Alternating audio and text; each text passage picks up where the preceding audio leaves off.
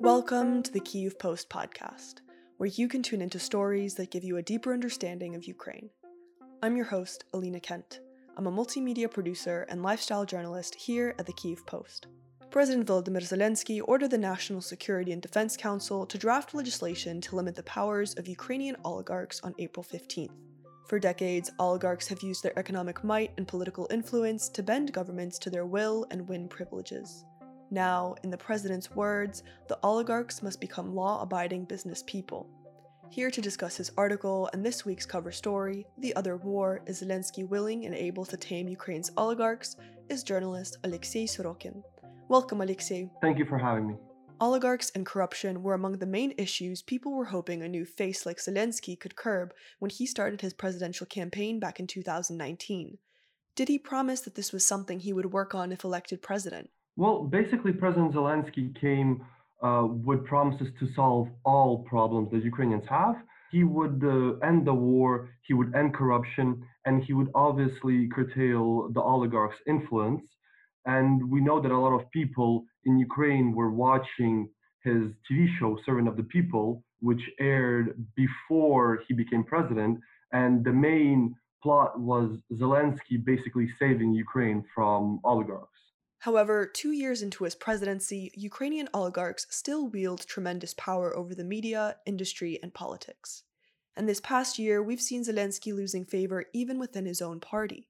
Recently, he's been making some key decisions regarding corruption and oligarchs. In early February, the Zelensky-led Security Council stripped possessions from pro-Kremlin politician Viktor Medvedchuk, who co-heads the 44-member opposition platform For Life Party, and shut down the pro-Russian propaganda TV channels and other businesses of Medvedchuk's closest ally, lawmaker Taras Kozak. Medvedchuk lost 4% share of Ukraine's media market. Ex-President Petro Poroshenko also came under pressure.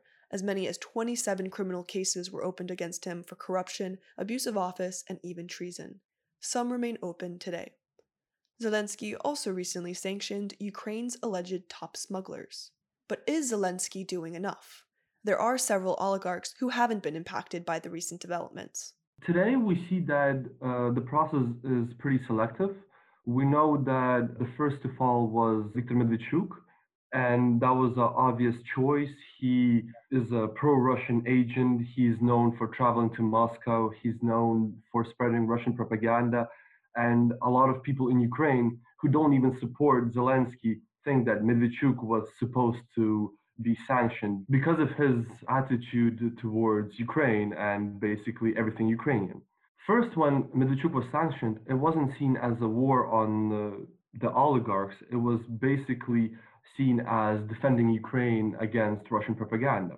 Now, if we're talking about oligarchs, there's a lot of wealthy Ukrainians who are using state-owned companies to enrich themselves.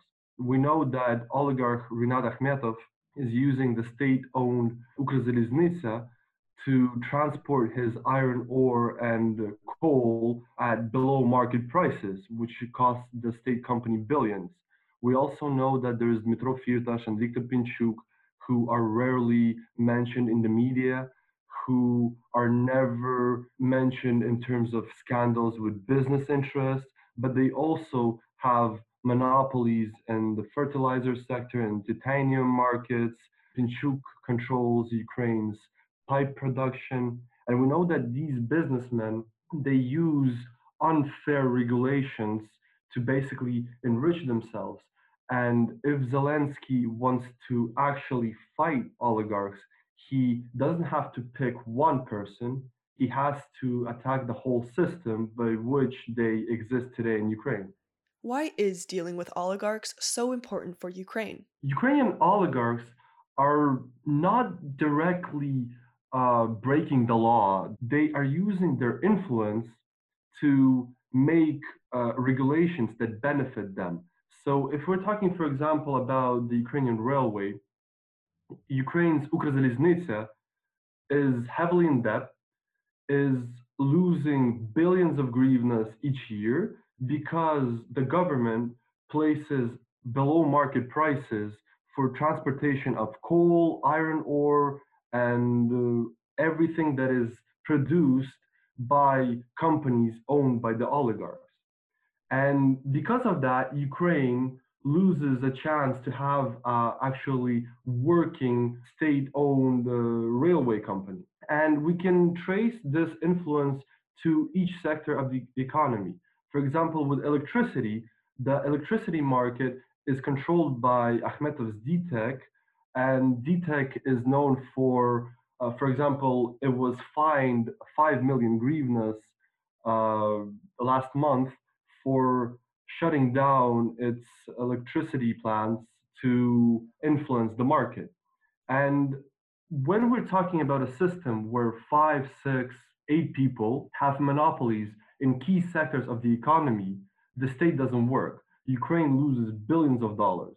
Ukraine loses billions of dollars on state-owned Centrenergo energy company, on state-owned oil company Ukernafta, and it's done in a sense where the law is not broken in a direct way, but the whole system is created to benefit certain people instead of Ukraine as a state.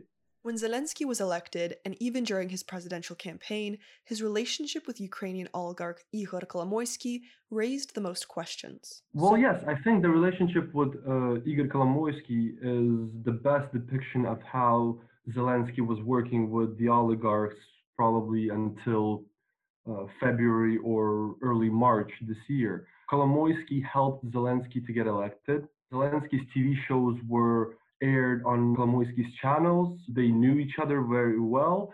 And when Zelensky needed help to promote himself, basically Kolomoisky was there to help.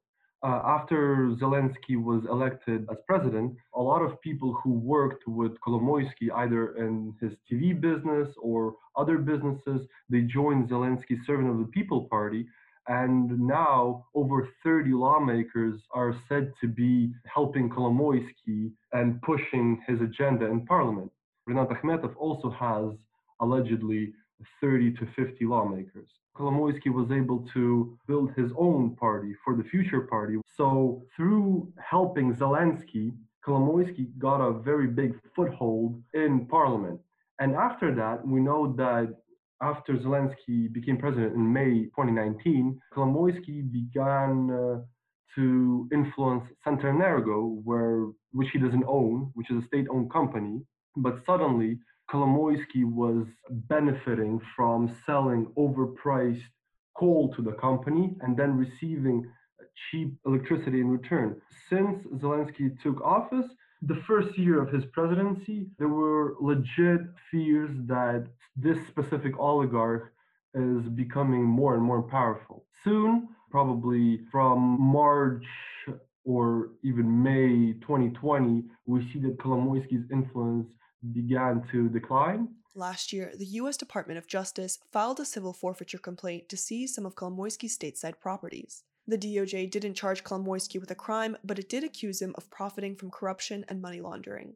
Privatbank was taken away from the oligarch when it nationalized in 2016. Ukrainian prosecutors allege that Kolomoisky used insider lending to fleece the bank of 5.5 billion US dollars, forcing nationalization and a massive taxpayer bailout. And recently, Kolomoisky's associates in Ukraine were charged with embezzlement, and in March, top former Privatbank officials were charged with embezzling $315 million, and one was even pulled out of a plane when he tried to flee Ukraine. So what is this new anti-oligarch bill Zelensky's introduced? Well, we don't know because basically what happened is Zelensky began to mention some kind of bill that he wants to be passed through parliament. But as we know, it's practically impossible to pass a bill that would curtail oligarchs' influence through the oligarch controlled parliament. The Servant of the People Party, which has 246 lawmakers, and that's over 20 lawmakers more than needed for a majority, isn't actually able to pass any crucial piece of legislation. We know that some lawmakers are influenced by the oligarchs. We know that the party was created very fast, and a lot of people with polar opinions were drawn under the same umbrella. And basically, if Zelensky wants to pass some kind of legislation that is crucial for the fight against Ukrainian oligarchs, he has to make a deal with Ukrainian oligarchs for them to support this bill. However, the president recently showed that he sometimes doesn't need parliament or courts to advance his agenda. Today, Zelensky already has all the means necessary to battle oligarchs' influence in key sectors of Ukraine's economy. Ukraine's Anti-Monopoly Committee and the National Energy and Utilities Regulatory Commission can be the tools to curb oligarchs' influence in Ukraine. In March, the Regulatory Commission fined 3 DTEC plants for a total of 5 million hryvnias for cutting supplies during the coldest weeks of winter. Ukraine's finance minister, Sergei Marchenko, has also been pushing for a tax code reform that would increase the price for rent for iron ore extraction. So, for example, for Akhmetov's Metinvest, it would have to pay $22 per ton instead of today's only $3 per ton. So, if we bring European standards and European tariffs and taxes, we can basically force Ukrainian oligarchs to be law-abiding citizens. As lawmaker Gerus told me, we need fair competition, and the role of the Anti-Monopoly Committee here is crucial. What do you think the future holds for oligarchs in Ukraine? Well, we know that they're very resilient. If we look at the photo of the oligarchs that met President Viktor Yushchenko in 2005, they're all the same faces. And Yushchenko is long gone from politics, but the oligarchs are still there. So it's good that Zelensky is talking about this. As Gerus said, it's good that this problem is public now because it forces the president to act on it. But will he be able to actually force oligarchs to live and work by the law? Only time will show.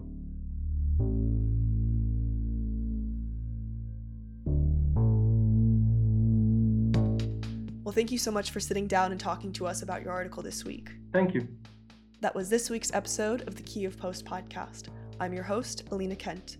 You can subscribe to our podcast on all streaming platforms and follow along on the Kyiv Post website. Stay safe, stay home, and subscribe to the Kyiv Post.